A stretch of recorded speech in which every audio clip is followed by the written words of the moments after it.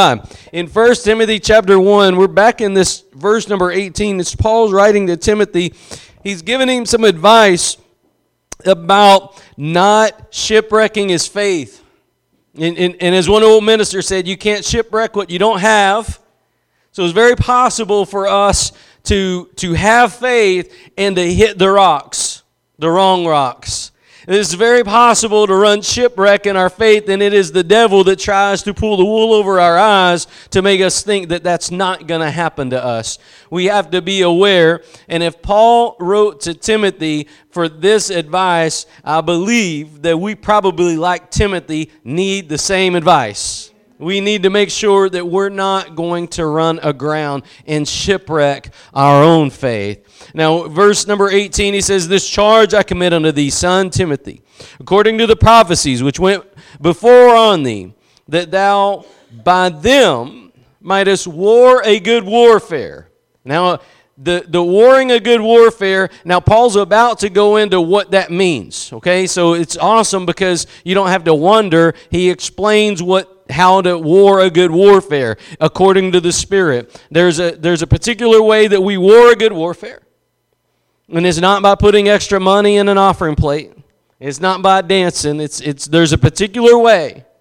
But I want you to look at something. The warring and the good warfare, I want you to know that there's a battle. There's a battle for your soul. The enemy, the devil, he walks about as a roaring lion, seeking whom he may devour. He's looking for low-hanging fruit. He's looking for people whose faith is shipwrecked so that he may destroy and devour. Jesus says in John chapter 10 that the enemy comes to steal, kill, and destroy. And if we don't acknowledge that reality, we're already defeated. It is that reality that we must accept, that there is an enemy, and that enemy is after to devour us, to destroy us, to steal, kill, and destroy. But praise be to God, Jesus came to give us life, and not only just give us life, but to give it more abundantly. So hallelujah for that. There is two options. We're either defeated and we're being devoured and we're being shipwrecked, or we've got life and we've got it abundantly. There is no, look, God don't play with lukewarm. In the book of Revelation, he said, if you're lukewarm, he's going to spew you out of his mouth. So we see we're either in process of being devoured, in the process of being destroyed, in process of being shipwrecked, or we've got life and we've got it more abundantly. And glory to God, I want you to know that if you'll receive the Lord, he'll give you new life today. He'll take old things and make them new. He'll take people that have been washed up and he'll bring that fountain of living water through them. God loves to bring fountains in dry places. God loves to bring the water to the dry soul. But it's when you're thirsty that you cry out for water. Amen? And sadly, a lot of people wait till they're too thirsty. They wait till they're too thirsty to begin to go to that altar and cry out for the Lord. But I do want you to see that there's a war. There's a war for your soul. Do you acknowledge that? Would you acknowledge right now there's a war for your soul? There's a war for your attention. There's a war for your attention. There's a war for your faith going on. There's a battle raging right now that even as you listen to the Word of God, the devil's on the prowl. Even as you go to church services, the devil's on the prowl to try to get you off course. Even as you begin to pray, how many times do you remember a bill you got to pay or somebody text message you? Every time you begin to set out for God, the enemy sets out for you. He comes to steal, kill, and destroy. But Paul wrote this so that you'll know how to war a good warfare. You don't want to war a good warfare, you'll be devoured. And God gives us the choice. And here's the two options. Here's the two fundamentals of warring a good war, and that is holding faith and a good conscience. Holding faith and a good conscience. And don't worry, we're going to break that down, but I want you to see that it's simplistic. That's how God operates. We have a simple gospel and a God that's unsearchable. It's a simple gospel of an unsearchable God. And that's how God operates. And here there's this warfare, but it's simple. It's just trusting the Lord, hold faith, and a good conscience. It's not about what you bring to the table. It's about believing the Lord, holding on to it, and keeping the conscience clean, keeping the conscience good. And that's what we're going to get into tonight. Now, I want you to see that it says that, we'll just run through this verse. It says, holding faith and a good conscience, which some, having put away concerning faith, have made shipwreck. Now, they made shipwreck. How? Because they stopped having faith and they stopped having a good conscience. Once we begin to get lost on those two areas, we're setting ourselves up for the shipwreck. And the shipwreck is, I don't know if you know this, but it's a very easy word to break down. You can even break it down in the English. Shipwreck. How about that? You don't need to know Greek, Latin, or Hebrew for that one. It's about wrecking the ship. And that's the devil's desire for us, isn't it? That's the devil's desire for us. But God's given us the Holy Spirit. He's given us the Holy Word. He's given us faith upon which we can stand. And now we look at that, holding faith. What does it mean to hold faith? Well, our faith is not in ourselves. Our faith is in the Lord. Our faith is in what He did for us at Calvary. Our faith is in Jesus. Faith begins, it is, and it always will be in the Lord Jesus Christ. He is the author and the finisher of our faith. He started it, and He sustains it, and He's going to carry it all the way through. And if you want to be holding on to faith, you're going to have to hold on to Jesus. You're not going to be able to put faith in a man or a church or a doctrine or a denomination or a politician or money or any other thing. You have to put your faith in the Lord Jesus Christ. Our faith don't belong in shots. Our faith don't belong in military. Our faith don't belong in men. Our faith don't belong in anything mortal, but something that is immortal, which is the Lord Jesus Christ. That's where our faith belongs. And when we begin to sell that short and we begin to put our faith in mortal things, we are losing what he's saying right there. We're beginning to lose a good warfare because we're not holding faith. Our faith is supposed to be hot. It's supposed to be holy. And it's supposed to be honest. Those are the three criteria that we're looking at. We're looking for a faith that is hot, that is holy, and that is honest with God. What does it mean to be holy? It is to be pure as God is pure. Be ye holy, for I am holy, says the Lord. What does it mean to be hot? It means to be full of the Holy Ghost. It means to be full of the power of God, to pursue God from a position of Pentecost. It means to love God, desire God, and run after God, and run after what His heart is on. And I want you to know His heart is not on building churches up, but it's on sending the church out. It's about getting the church out into the highways and the byways to compel the lost to come into the kingdom of God. Not even necessarily our own churches, but just to get them into the kingdom of God, to get them saved. To get them filled with the Spirit of God, to touch them. And so many people, I don't know what my purpose in life is. Fulfill the Great Commission. Wherever you go, teach, preach, baptize, make disciples of men, lead people to Christ. That's a purpose. That's a purpose.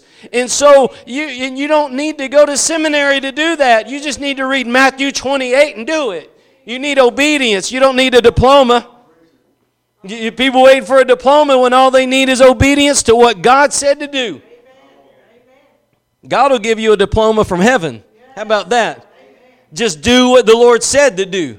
That's what we need in the church in this hour. Now he says here that there's these holding faith and a good conscience. What we said is there's holiness, there's hotness, that's the pursuit of God, and then there's honesty. We broke it down into these three groups. Honesty, we're tagging that on to conscience, because that is about agreeing with God. Agreeing with God and being honest with God. In other words, confessing with God, getting things right between you and the Lord. It is about not allowing any sin in your life to remain. It's about not allowing any false pretenses in your life to remain. It is about not allowing those false things to stay in our own lives, but about being honest with God. God wants us to be honest with Him so that we can lay those things bare before Him. It's those. That's why the altars are there. That's why God said that if we have any sin, that we can confess that sin. We can confess that sin.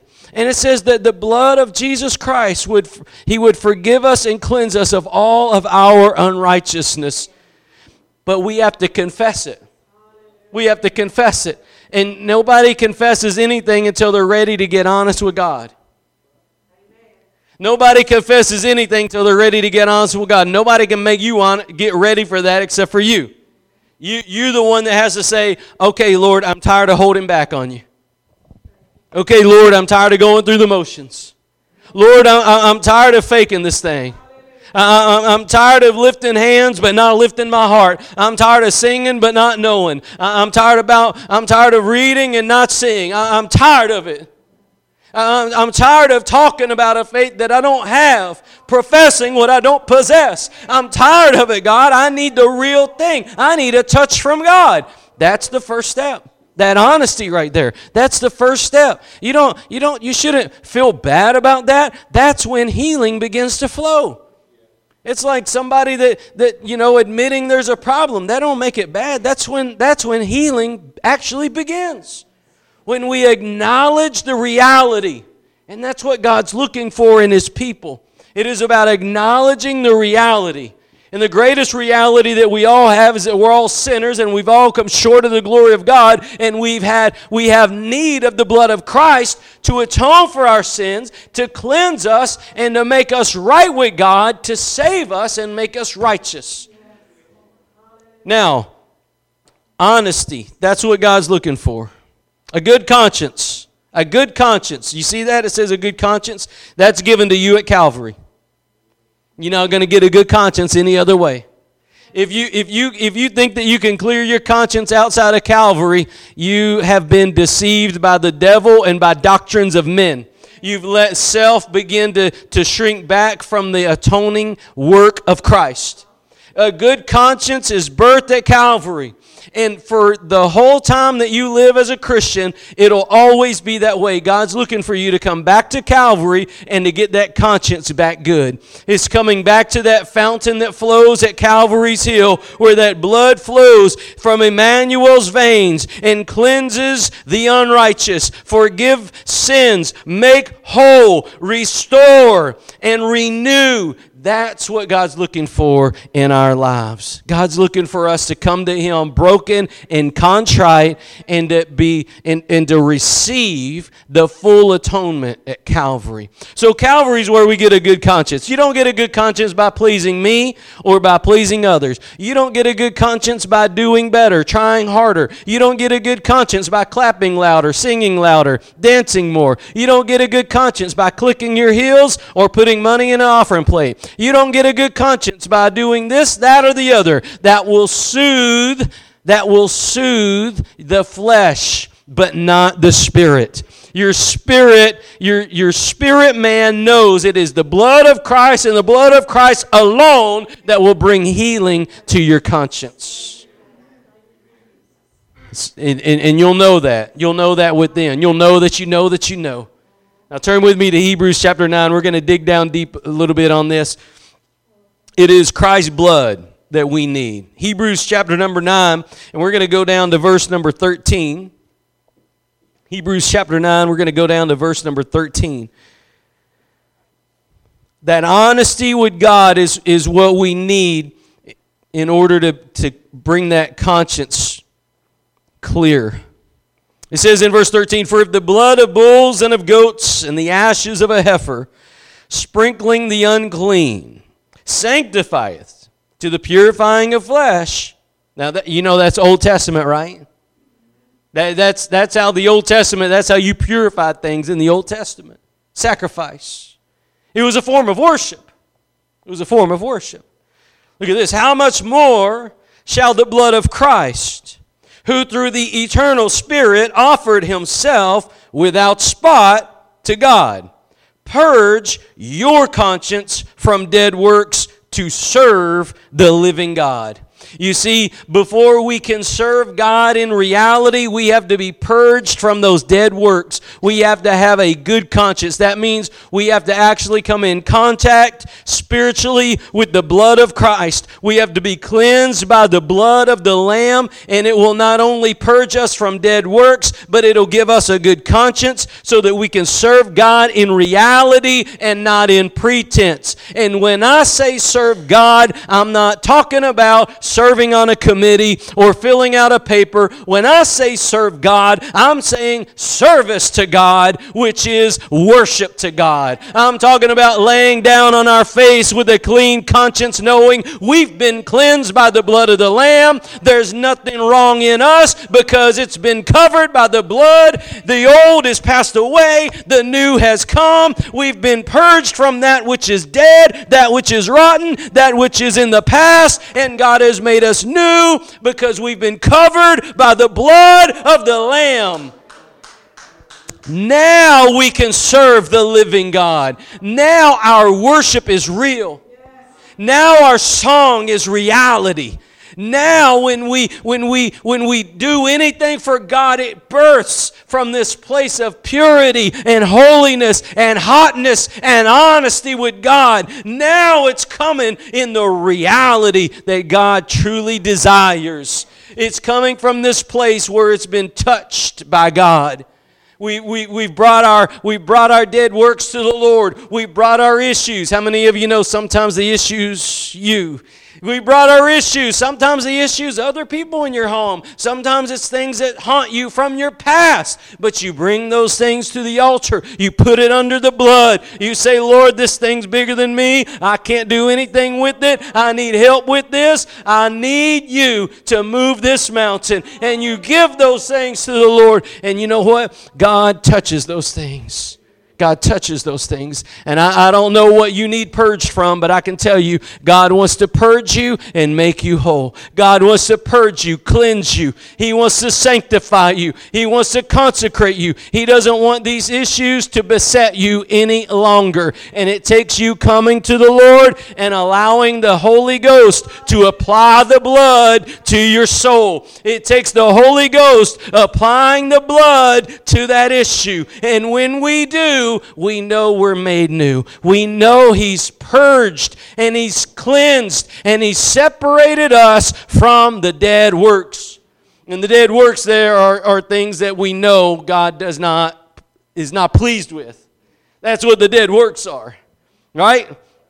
Now, is it possible to worship God and to worship God in pretense? Is it possible to go through the motions? Do you think that God is pleased when we go through the motions? Do you think that God, sometimes you may not like somebody, but you text them and say, I care about you, but you really don't? Like, only God knows the reality, right? But does God desire that type of worship from us? To worship Him when we don't have that clean conscience, that good conscience that's been purged by the blood? Because, see, there's a difference. There's a difference when somebody has that guilty conscience, when somebody has that stain that's holding them back, they're reserved. The fountain doesn't flow. The joy's not there. You can hear it. You can see it. You can feel it. But when somebody's been touched by God, when somebody's been set free from their sin, when somebody's been cleansed by the blood of the Lamb, you can also see it, hear it, and feel it. You say, man, I want some of that. I want to be cleansed by that. I need to get in that river. I want to be touched from that river that flows from Emmanuel's veins. It flows from the throne of God, and it touches all the children of God. All who are weary, come. All who are thirsty, come. All who need a touch from God, come. And we know that God, He has enough to touch each and every one of us. And that's God's desire. And that's God's desire. Now, there's a reality that I want to touch on this, because it's honesty that God's looking for. And in order for you to be purged, you have to come to God and say, Lord, I need to be purged. And it's not rocket science. It's just being honest with God. It's about having contrition with God and saying, Lord, there's something in me that's not right. There's something holding me back. Your flesh is a liar. Your flesh will deceive you. And you may not even be able to recall what the issue is, but in your spirit, man, you know there's a problem. You know that there's trouble in paradise. And that's when you say, Lord, I don't even know what it is, but I feel something's not right. And Lord, I can't see it, but Lord, would you put your finger on it? And if you would dare to pray that, I promise you, God will put his finger on something. God will put his finger on something. He'll remind you of something. He'll pull something, but he'll touch on it. And it's those issues that God's looking for you. He's looking for you to say, Lord, I'm sorry. I'm sorry. I've come to you, Lord. I ask for forgiveness. I need the blood of the Lamb. I'm sorry. And if you'll confess those things, the Bible says he's faithful, not only faithful, but he's faithful and just. That means it is the right thing for him to do. When you call on the name of Jesus and you look for the blood of the Lamb is powerful enough, and it is the right thing according to the economy of the kingdom of God. He will supply your every need when it comes to purging you from the dead works. Amen? And we all have those dead works. We all have issues. And God wants you to, and the reason that this is important is because God doesn't want you to shipwreck your faith. God wants you to be able to navigate through these choppy waters. Nobody gets an exemption card from choppy waters. Everybody's got to go through choppy waters. Your choppy waters are yours, mine are mine. You might say, well, your choppy waters aren't bad. If I had that, I'd be sailing, I'd be smooth sailing. Well, you don't know that because you don't live in those shoes. You don't live in that body. You don't know the temptations of the devil. You don't know the battles that they've gone through. You don't know the fights that they've been in. And so what you need to know is that you should be concerned with navigating your own ship so that you don't shipwreck your faith, so that you don't run aground. And part of that is holding faith and a good conscience. The only way you're going to get a good conscience is by this verse right here. You can't get a good conscience any other way. The only way you're going to get a good conscience is by coming to the altar, coming to the Lord, bowing down before him, and receiving Christ as the atonement for your sin. Is receiving that cleansing from within. Now, is it possible to worship the Lord in vanity? Is it possible to worship the Lord in vain? Turn with me to Isaiah chapter 1. Isaiah chapter number 1. But I wanted you to see that order of worship, because that order in Hebrews 9, he said that you would be cleansed, you would be purged, then you could serve God. Why is that important? Why is it important to be purged before you can actually serve God? Because God's not looking for vain worship. God's not looking for vain worship. God's not looking for vanity. God's not looking for you to give him vain worship. You know how I know that? This chapter right here, Isaiah chapter 1. This right here, it speaks volumes. Because there's actually a time. There's actually a time when God didn't want any sacrifices. There's actually a time when God said, I don't want you to keep the Sabbath. Now for Old Testament saints, and for these people that are all tripped up in the Hebrew, that'll blow your mind. But it is a reality that God wants you to know. There was actually a time when God didn't want anybody keeping their Sabbath. He didn't want anybody sacrificing. He was tired of it. And I have to wonder how it is in our generation. Because we have a business. We have a business. The Christian music is a business today. You can't sing certain songs without paying money every year. You can't do this, that, or the other. You got to buy this, you got to buy that. It is a business. And look, you can go through all the Rolodex of theological terms that you want, but if it's not coming from a heart of repentance, it's vain. It's vain. Look at this in Isaiah chapter 1. Look at verse number 9. He said, except the Lord of hosts had left us a very small remnant, we should have been as Sodom, and we should have been like Gomorrah. That tells you God's likening the nation right here to Sodom and Gomorrah. Not good. Hear the word of the Lord, you rulers of Sodom. Give ears unto the law of our God, you people of Gomorrah. Now ask yourself, was Sodom and Gomorrah in existence at this time? No. No, it was not. It was already destroyed. God was speaking through Isaiah, and he was calling the rulers of Israel rulers of Sodom and Gomorrah. How would you like that? If God looked at the rulers of the church today, what if he called the rulers of the church, the leaders of the church today, rulers of Sodom and Gomorrah? How sad would that be? How sad would that be? But look at the state of the church today.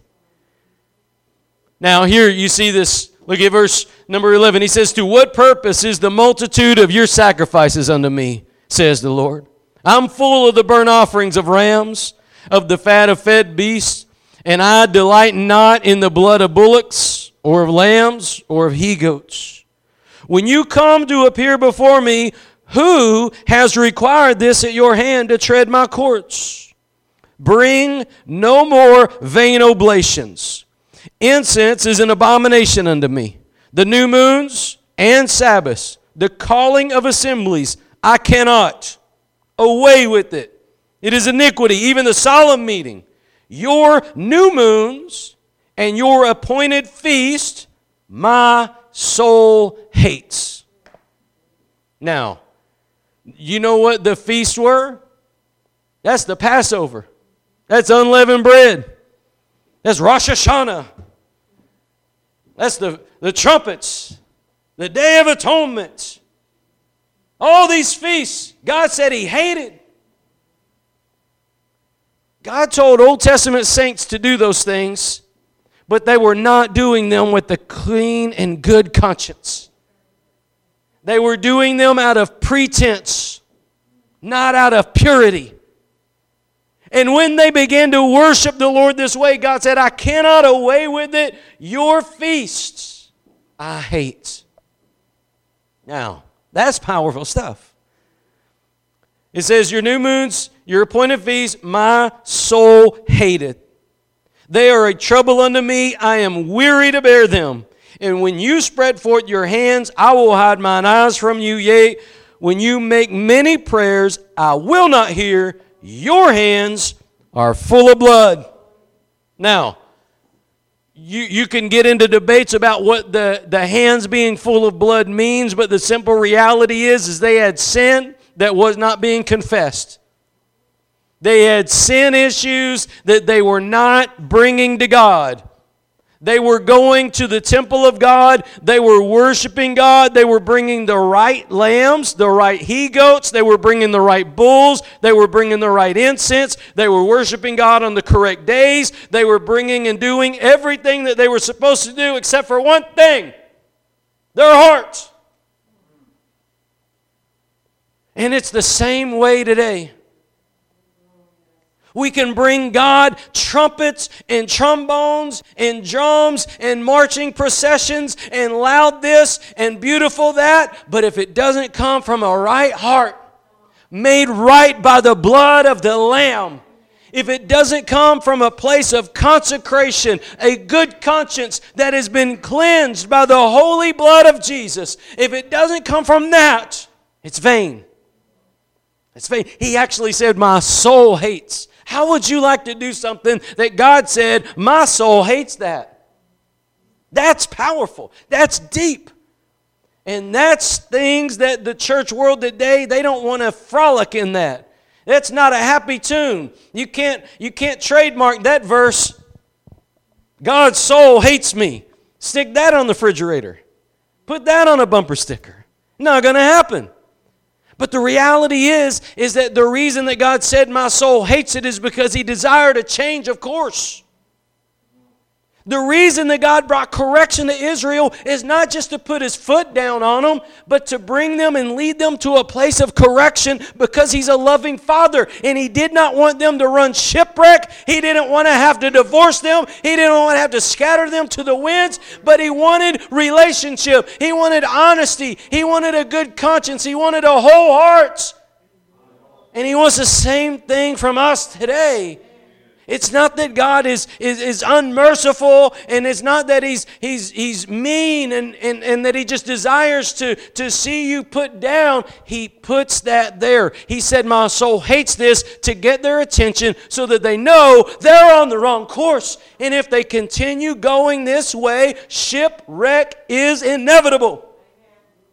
And in our own lives, if we continue worshiping and continue going here and going there, but not having a heart cleansed by the blood of the Lamb, not from a heart that is flowing from the joy of the fountain of the Lord, if we're worshiping God in pretense but not in purity, if we're professing what we don't possess, then what we're doing is vain worship, and God hates it. We have more worship songs in America today than there ever has been. We wrote more worship songs in America than there ever has been, but it's not for the right reason. It's not for the right reason. People write worship songs and they trademark them so they can sell them. When John Wesley and Charles Wesley wrote their hymn books, they gave them out. He didn't collect funds, he gave funds. They were raised wealthy individuals, and he died with nothing. He died with nothing. He died with nothing. But he had churches from England all the way to America. He had a denomination. He had hymn books. He had devotional books. He literally gave all that he had to the kingdom of God to see it advance. The exact opposite of today's church world. The CCM, the Christian music industry, the business is all about bringing the money in. It's not about getting the gospel out. When you charge money for concerts and you got to charge money for worship, it's not worship. Oh, we got a worship concert, $25 a head. That's not worship. That's not worship. God's looking for people to worship Him in purity of heart, holiness of heart. A consecrated heart, a heart that has been cleansed by the blood of the Lamb. I said earlier, you know, today the church today, they think that you can use a Rolodex of theological terms, right? What they do is they find a Rolodex of theological terms, see the ones that rhyme, and make a song up, singing about a God we don't know. God doesn't want theological words set to rock music and call it worship when our hearts aren't there. When our hearts aren't there. If our hearts are there, it's a different ordeal. But He's looking for the heart first, not the sound, not the words. He's looking for the heart first. We go in opposite. What sounds good? I like that sound. I like this. I like that. God likes hearts. That's why I thank God. I can't carry a tune in a bucket, but I thank God it's a sweet sound in His ear. It might not be a sweet sound in anybody else's ear, but it's a sweet sound in His ear, because I'm going to worship from a place that's been cleansed by the blood of the Lamb. Glory to God. Thank the Lord for those things. God's looking for a church that gets stirred up about being pure. They get stirred up about being holy. They get stirred up about having a good conscience.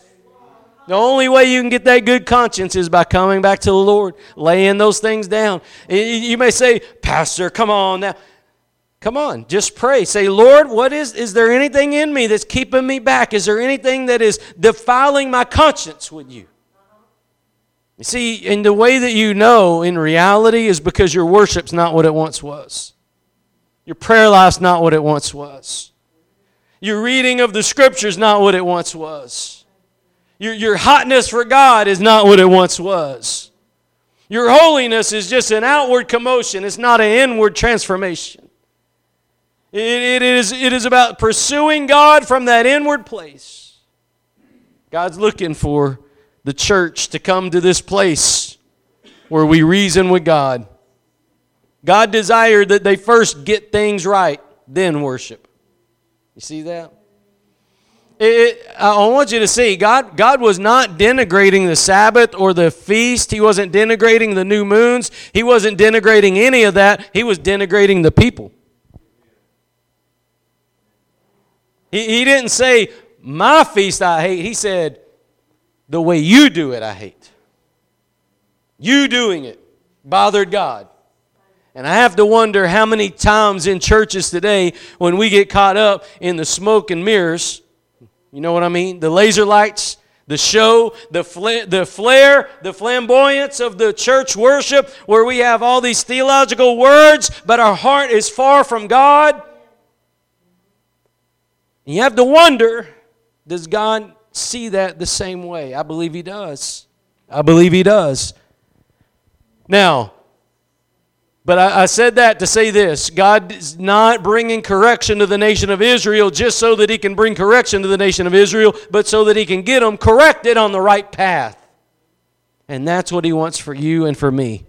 It's not that God just wants to harp on you about, get those issues to that altar, bring those things to the Lord, make sure. It's not about just harping. It's because God wants to bring you into a correct path so that you don't shipwreck your faith.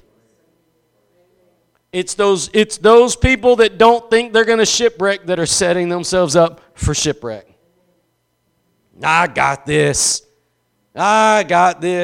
I'm coasting. I know. You may know and not do. That's a dangerous place. Because shipwreck is possible. Look, it don't matter. Judas walked, ate, talked, and heard every sermon Jesus preached and still shipwrecked his faith. He saw every miracle. He was there and still shipwrecked. You might have been in some good church services. You might know some stuff. But if you don't come to that reality and understand it's possible to shipwreck your faith, you're being deceived. God's looking for us to worship Him with an honest heart. An honest heart. God's looking for us to worship Him with an honest heart. Now, let's continue on. It says in verse 16, wash you, make you clean. Put away the evil of your doings from before mine eyes. Cease to do evil. In other words, like Jesus told the woman caught in adultery, go and sin no more. Right? Learn to do well, seek judgment, relieve the oppressed, judge the fatherless, plead for the widow. And verse 18, come now and let us reason together, says the Lord. Though your sins be as scarlet, they shall be as white as snow. Though they be red like crimson, they shall be as wool. This is the promise to you and to me and to everyone listening. You see, God knows that we have issues. God knows that we have struggles. God knows that faith is a fight, and if we're not warring a good warfare, we're missing. We're being devoured. But what He's telling Israel here, He's not cutting them off. He's not saying, get out of here and don't you ever come back. He's not doing any of that. He said, come, let us reason. Meaning, come to me, listen to me, sit at my feet, let's get this right. Your sins, though they're like scarlet, they're going to be white as snow. That's God's desire. God's desire is reconciliation. God's desire is restoration. God's desire is to purify His bride. His desire is to make us whole again, to restore joy in our soul so that we don't have to sing, I've got the joy, joy, joy, like, I've got the joy, joy, joy down in my heart. He wants to restore the reality so that we don't have a pretense, but we have a possession. We have a faith that is alive. We have a spirit that is alive. We have a living reality on the inside. As it says, Christ in us is the hope of glory. Is He alive in us? Is He alive in us? Now, I'll run this over to the New Testament just to close it out in James chapter number 4. But I will tell you as you turn over there that Jesus actually went in on worship. If you remember the woman at the well, that same woman, He said that God desires those who worship Him in spirit and in truth. Why is that important to this message? Because I just showed you, Israel was worshiping in truth but not in spirit. They were doing the right thing, but it was not coming from the right place. And you and I can do the same thing. We can. It is possible for you to do the right thing, but not do it from the right place. And that's what Israel got caught up in. It's possible for people to have church for the wrong reasons. Right? I've seen people take communion for the wrong reasons. I've seen people take up offerings for the wrong reasons. And Lord only knows what else there's going on. But I want you to see this reality. God desires us to worship Him in spirit and in truth. That is to do the right thing and that it be birthed from the right source. Because you can sing the right words and not mean them. You can say the right words and not mean them. God's not moved by words. I mean, how many times did the Lord Jesus tell the Pharisees, it's in vain that you worship? These vain oblations. They were more focused on the things that they said, but not what they did.